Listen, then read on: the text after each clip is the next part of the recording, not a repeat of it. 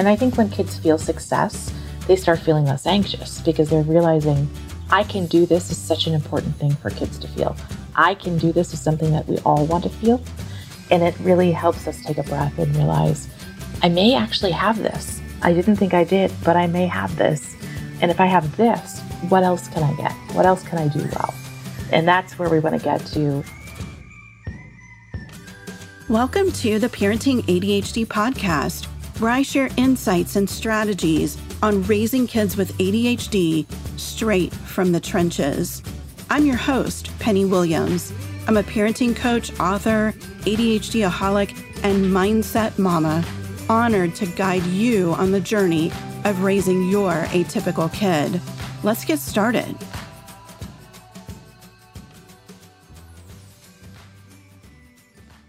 Welcome back to the Parenting ADHD podcast. I'm really excited to have Amanda Morin back on the podcast with us from understood.org. And we're going to talk today about a study that Understood did around the pandemic and learning and the other impacts that it's had for kids and how maybe you can help your kids moving forward as we try to move away from the tougher parts of the pandemic and back to some semblance of normalcy, a different normalcy, I'm sure. Amanda, thanks for being here. I always enjoy our conversations. Will you start, just introduce yourself to everyone, who you are and what you do? Sure, and it's a pleasure to talk to you today. I'm Amanda Morin. I'm the Associate Director of Thought Leadership and Expertise at Understood, and I'm a subject matter expert there, so I do a lot of the work around the kinds of things that we talk about, the learning and thinking differences. I'm also a mom to 3 kids, all 3 of whom have learning differences in one way or another, and I'm a former teacher. So I come at this from a multitude of perspectives and just really understand the experience of like your experience, Penny, and the experience of the people we're talking to today too. Yeah. So important. And I love Understood. I love that the materials are so easy to understand for everyone and kind of bite-sized information, I find it. And I think that's really so helpful to share the information with others, with teachers and other people to understand our kids better. Absolutely. And I mean, that's our goal, is to provide those resources and tools and space and expertise for anybody who needs it, right? We want to make sure that we're there at any critical moment in their lives and for the people around them as well. Love it. Let's dive into the study. Do you want to tell us a little bit about the study, what was done and what the results looked like? Yeah, definitely. So we wanted to understand better the specific challenges that families and children were facing during this, what started out as a year of remote learning and now has become 16 months, 17 months or something like that. And we were looking to see what the impact was financially, emotionally, academically. And what we did was surveyed 1,500 families. So we got a really interesting look into their houses, essentially, because they were really honest with us and gave us a perspective of what's going on. Half of those families had a child who had already been identified as having some sort of learning and thinking difference, and half of those were families whose children hadn't yet been identified. So we got a really good comparison to see what it looked like in measuring their attitudes and actions and knowing, what does it look like? What does the return to school look like? How are kids doing? What are parents worried about? And what have they noticed about their kids over this period of time? And we found, there were a lot of findings. Some of them were academic, some of them were financial, but I think some of the most interesting findings were around emotional health for students and kids in this time frame. Yeah. And parents were just so willing to talk about this in a way that was extraordinary and I think is going to help us understand what we do next. Yeah, and I find that kids with learning differences already have a lot of struggle with emotions around school anyway. When school is really hard for you, it's already an anxiety-provoking, stressful, emotional thing. And so many of our kids with learning differences also do struggle with emotional awareness and regulation. So it's really a lot of layers there that are impacting them. And when we add the struggle that the pandemic has caused for not just learning, but for connecting with others, which I think has been one of the biggest impacts, is that lack of connection.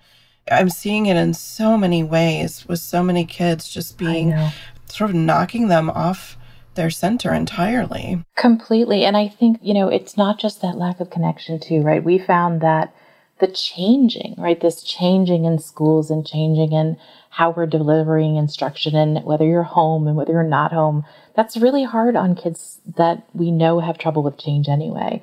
And one of the things that the study raised is that the children in the families that had already had an identified learning difference, that they were like 3 times as likely to have more depression related to those schooling changes. And that nearly half of their parents noticed behavioral changes around that. Things about difficulty with lack of routine and difficulty managing emotions, like you're talking about, that regulation of emotion and the inability to focus. So it's really noticeable to parents in a way that they may not have seen it before. In part, I think that's probably because they were home with their kids more. But in part, I think it's because of what you're talking about, is that difficulty in really adapting to a difference and an experience where you don't have your network of support, those kids that you maybe felt camaraderie with, right? Felt that ability to bond with. They weren't present. And so they, our students have been much more vulnerable. This doubled rate of extreme levels of anxiety is really an extraordinary finding. Yeah, it's so huge. I mean, it's just going to be, I think, impactful for students for years to come. Yeah. It's going to take a lot of time for our kids with learning differences, ADHD, maybe autism spectrum, to get to a place where they're comfortable with school again, where they're comfortable with how they are learning, how they are interacting with other kids. I talk to so many parents who are seeing just really different behavior from their kids. And I keep reminding them, like, they've had 1.5 years of very little connection with others. Right. They have had their world completely turned upside down with zero control over it, which we all know when you feel like you don't have any control, that anxiety spikes. And they just feel like they, I think, have no purpose anymore almost. One thing that I've talked with several parents about is that as parents, we've seen really hard times in the world, and we've seen sort of this recovery from that. And our kids, who are from 5 to 20 years old, have not seen that. They haven't experienced that in their life. And I think it makes them feel more helpless and hopeless. Totally. I mean, and I think while we've seen what it can look like to come back from something, this is an experience that nobody's experienced before, right? This is something completely unusual. And while our children often turn to us for guidance around this, we're flying solo here too, right? This is something completely new. And interestingly, the survey raised that too, is that parents are feeling really isolated as well. 57%, which I think is a fairly high number of parents, say they feel isolated because they're not sure how to help. And I think part of that is around, because this is not something that we have a model for, right? And so the best we can do in some circumstances is say that out loud, I think, is to be able to say to our kids, this is new for all of us. There will be something that comes next, because I've seen in other situations that we can come back from things. But I think it's important to really find those examples for our kids, and even just to admit to them that this is new for us. We feel isolated, we feel stressed, and we can work through this together is a really important component of this. Because as you said before, there's this kind of new normal, and it keeps changing. In our house, we kind of joke that it's the next normal because it kind of phases around, right? Yeah. None of us know where we're going from here. None of us know what it looks like because we haven't experienced anything like this before. And frankly, I never imagined such a thing, honestly. Of course. So, for our kids, they have to be doubly blindsided, I think, or maybe not. Maybe they are more open-minded about how the world is now because they haven't seen as much of it prior as we have and where we've come from to get here today. Let's shift a little bit and talk about what parents can do now to help their kids with their mental and emotional health, and then re-engaging in learning. I think so many of our kids with challenges just completely shut down with learning. I know my own son did before he graduated in January. I have talked to countless other families whose kids just They don't want to get on online classes. They don't want to do the work. They just want to kind of avoid, honestly, which is something we've dealt with school for a long time. But I'm seeing just in general, so many kids. I know there are some kids who online school has been great for, and they have really thrived, but a lot of them, it's the opposite, and it has been really detrimental. So what do we do as parents? You know, we're in the summer right now, so some kids and families are trying to deal with maybe some learning loss, keep their kids engaged in learning. Within a month or so, month and a half, we'll be going back to school for a lot of families. What should be our focus? Right. So I think the first thing that I would say is to take that deep breath, right? And take a breath and evaluate what's going on around you. I completely agree. We've seen kids shut down. I know my 11-year-old, he lost half of his 4th grade year and his entire 5th grade year. Now is going into middle school without having had that experience. I don't know that he's lost that entire learning, but his anxiety is sky high. And as you know, he has ADHD, he's autistic, he has a lot going on. So his anxiety is sky high. And one of the things that we've had to stop to do is to really get a baseline of where he is emotionally, in part because I'm a pretty anxious person too. And so I have to realize that I have to sort out my anxiety from his anxiety, and to be able to ask those questions of him. How are you feeling? Do you have concerns? Compared to how you were feeling before the pandemic, how do you think you feel now? I think those baselines are really important, and we can do some informal assessing as parents. But I think if your child is really shutting down, if you're really seeing significant depression and anxiety, it's a really good idea to talk to your healthcare provider, first of all, and just check in. When it comes to learning, I think there are multiple choices here, right? There are parents who are looking at how do we remediate over the summer?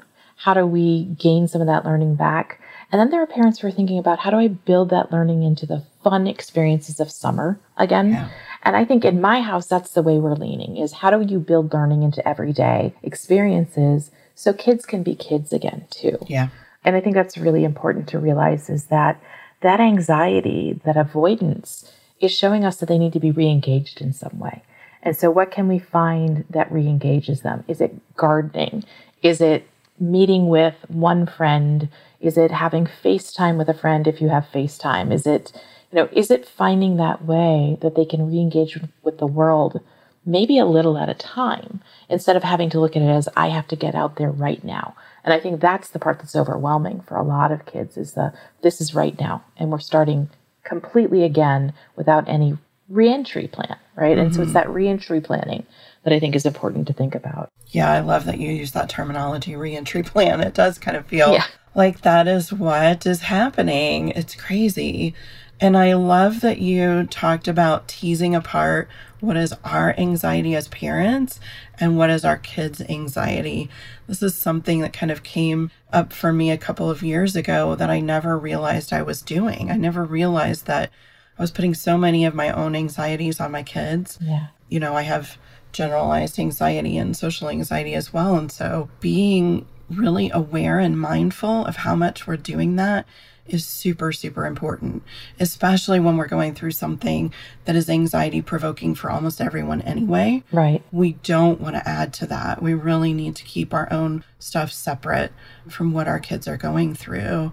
And the support is super important too. I'm wondering about a lot of our kids with learning challenges will have some sort of special education caseworker or teacher or someone that they're assigned to during school time. And I'm wondering about reaching out to them just before school starts and maybe working on a plan together for that reentry and what that looks like. For my own son, we always met with a special ed teacher during the Meet the Teacher, which was usually a day or two ahead of time. We made sure to find that person, get introduced, and make sure that my son knew that that was his person. If anything was overwhelming, if he was anxious, whatever was happening, he was to go find that person, right? That was his kind of safety net. Right. And I think that that can be super helpful now too for kids as we re-enter, to know that they have someone and to have a plan.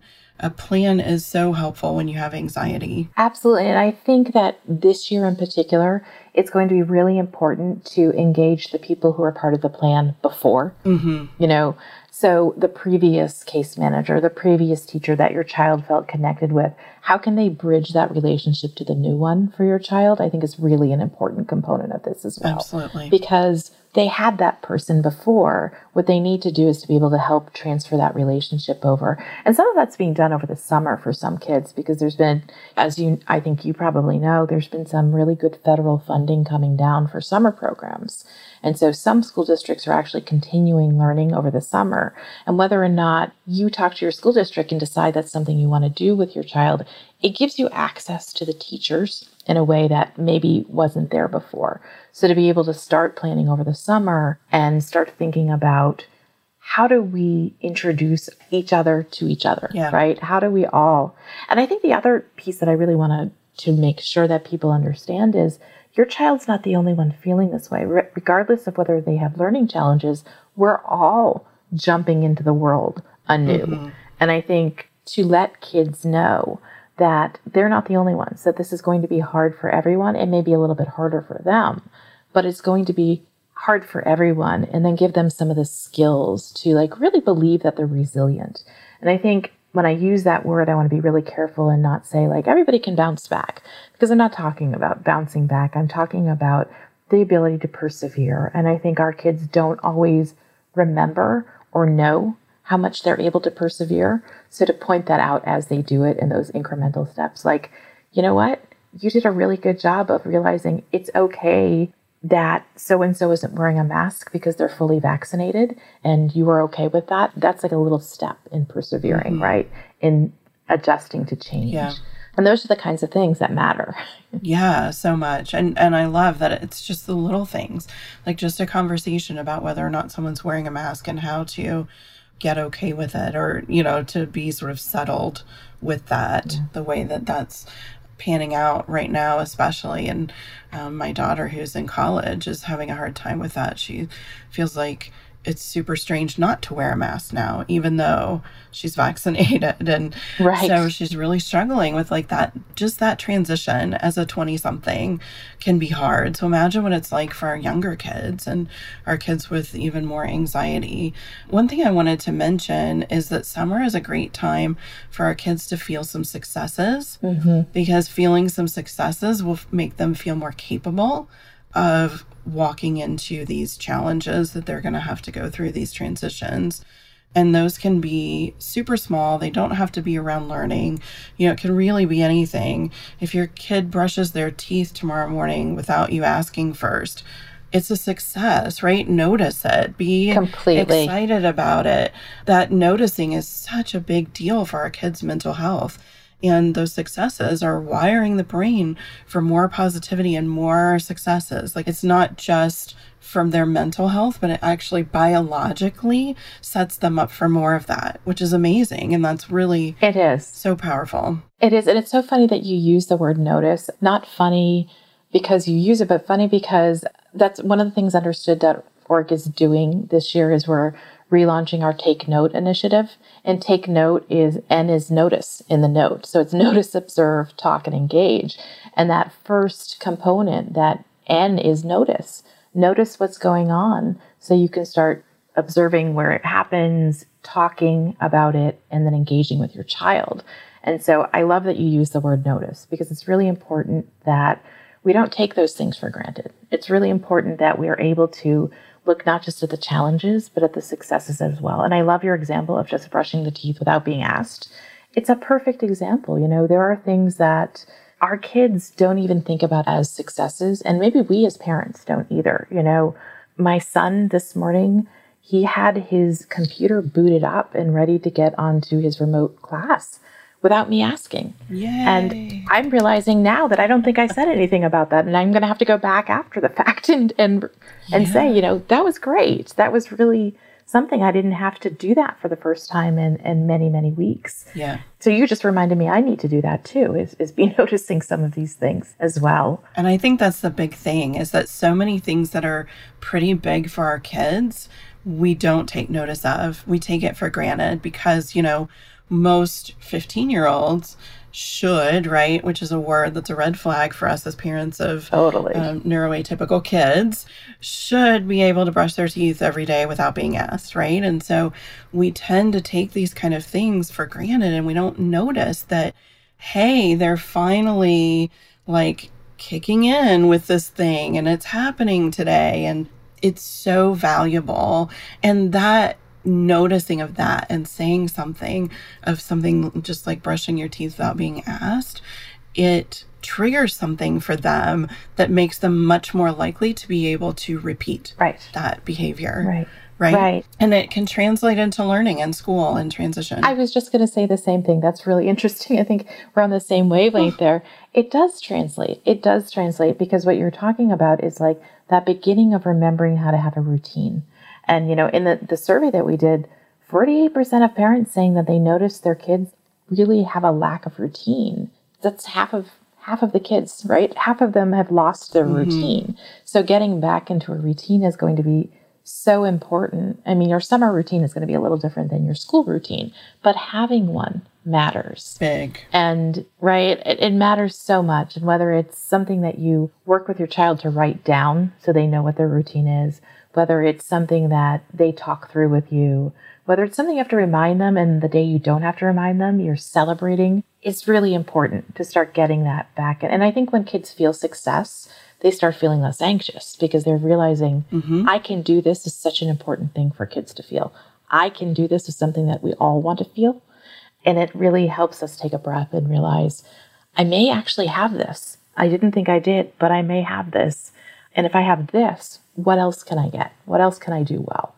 And that's where we want to get to is once it's, baby steps. It's that I can do this, which means I think I can do this, which means I think I can do this. And we sort of build our kids out of that anxiety, success by success by success. And that translates into learning too. If they're feeling confident and competent in other areas, that can move into learning in school. That can move into social interactions that are maybe going to be more awkward and anxiety provoking starting out.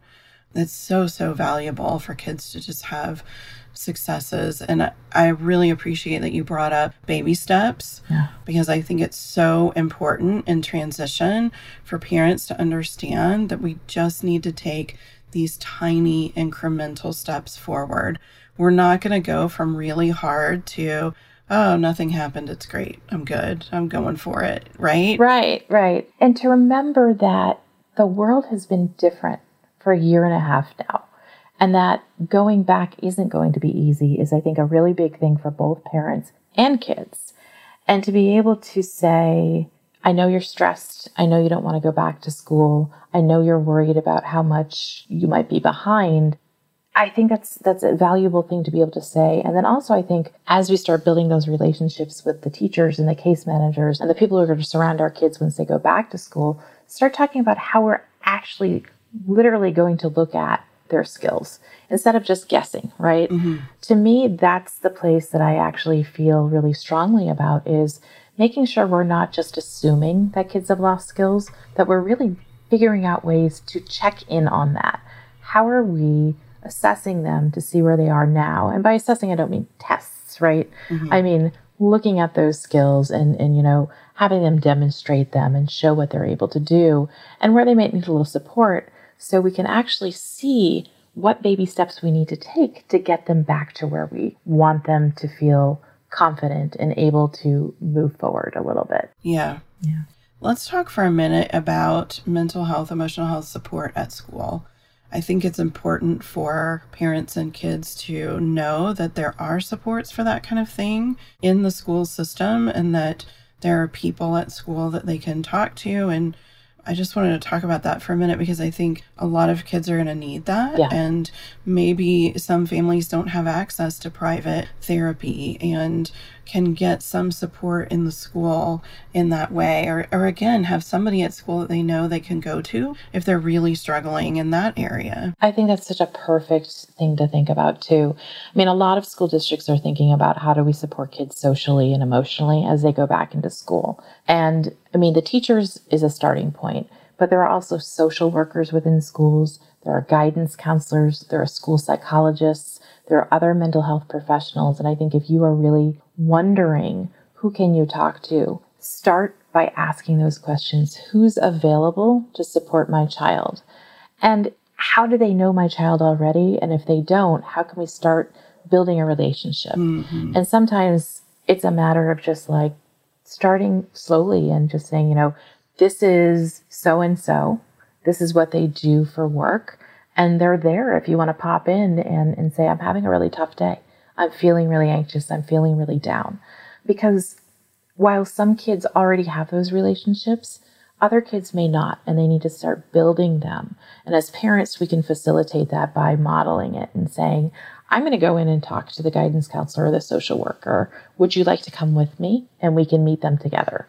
You know, those kinds of things are really important. And I know that schools are definitely thinking about this on a bigger level. But I think especially for kids who may already have individualized education programs or 504 plans, it really is a good idea to sit down with the team and talk about how we're building that into their support plans. What are we adding to make sure that we are setting them up for emotional success and not just academic success? Yeah, and I like the idea of really establishing a connection there, a relationship, maybe before your child is having such a hard time that they need that person right away. Right. So they're building this rapport with them so that they know they can trust them, they know they can go to them. I think is so valuable. We have leaned on school guidance counselors at many different times in the last, 13, 14 years in school. And it has been super helpful, especially socially. And I think that, we haven't talked a lot about that social piece of it, but for kids with ADHD, autism spectrum, even learning disabilities sometimes can really, really struggle with social interaction. And so they're already thinking it's super hard and awkward and they're worried about it. And then adding this next level of not having practiced it for a year and a half is going to be it's going to shut down a lot of kids, I think. I think we're going to see a lot of kids, at recess retreating to the corner on the playground by themselves and just not putting themselves out there. But if they know that they have someone they can go to and they can talk about those things and they can really lean on them when something big comes up and they're really uncomfortable and struggling, is huge. And you make such a good point about introducing them ahead of time before it gets to an intervention component, because we want our kids to realize that these people can support them and they're not just there for when things go wrong, right? That they're there to hear the good things, that they're there to talk through things that kids are having trouble with. And, as parents over the summer, we can start talking about those things and preparing kids and having role play conversations, but knowing that there's somebody to go to talk through these things ahead of time is so important, because you don't want somebody who just comes in and feels like the crisis supporter, right? Because they want to feel successful from the outset, and knowing that there's somebody there. Guidance counselors have just been such a support in our family as well as, case managers. We've had some really great relationships. And even, my son, who graduated around the same time your son did during this pandemic, had a relationship with, a really good friendship with one of his teachers, who was the person he could go to and talk to, even after he wasn't in his class anymore. For 4 years of high school, this was his go-to teacher. And he could just go to him and say, I don't understand what just happened in this class here. I'm not sure what this interaction means. I don't know if I did it well. I don't know if I said something wrong. And that teacher was able to really help him through it. So I wouldn't undervalue the support of that one person that your child really feels connected to. Because teachers, they go into teaching because they want to be around and support and help students. And when they build that relationship, sometimes it's just that one person who makes the difference. And for parents, I think that's a comforting thing, because we can't always be that one person. All it takes is one caring adult, yeah, which is Josh Shipp's phrase, but it has stuck with me over the years. All it takes is one caring adult. It doesn't have to be the guidance counselor. It doesn't have to be the special ed teacher. It could be a teacher. It could be a cafeteria worker. It could be a school janitor. Anybody that your kid connects with and will celebrate successes with them, but also support them when things are hard, that's what they need. That's gold. Absolutely. Absolutely. And then, those 47% of kids who are avoiding going to school, maybe that's going to come down considerably. That one caring adult will make them want to get up in the morning and go to school. And that's what we can hope for. Yes. I think that's a great place to wrap up too. Again, so always appreciate talking to you, Amanda, and having you on the podcast and in our summits, and such valuable information that you're always sharing. And of course, I'm always sharing understood.org too, because it is such a huge, valuable resource for parents like us who are raising neurodiverse children. And I encourage everyone to definitely go to understood.org. We will put that in the show notes, as well as some other links to the study if you want to read more about the study and the results of that as well. And the show notes for this episode will be at parentingadhdandautism.com/134 for episode 134. Thanks again, Amanda. Thank you. Take care. You too. We'll end the episode now, and I'll see everyone next time. Thanks for joining me on the Parenting ADHD podcast. If you enjoyed this episode, please subscribe and share. And don't forget to check out my online courses, parent coaching, and mama retreats at parentingadhdandautism.com.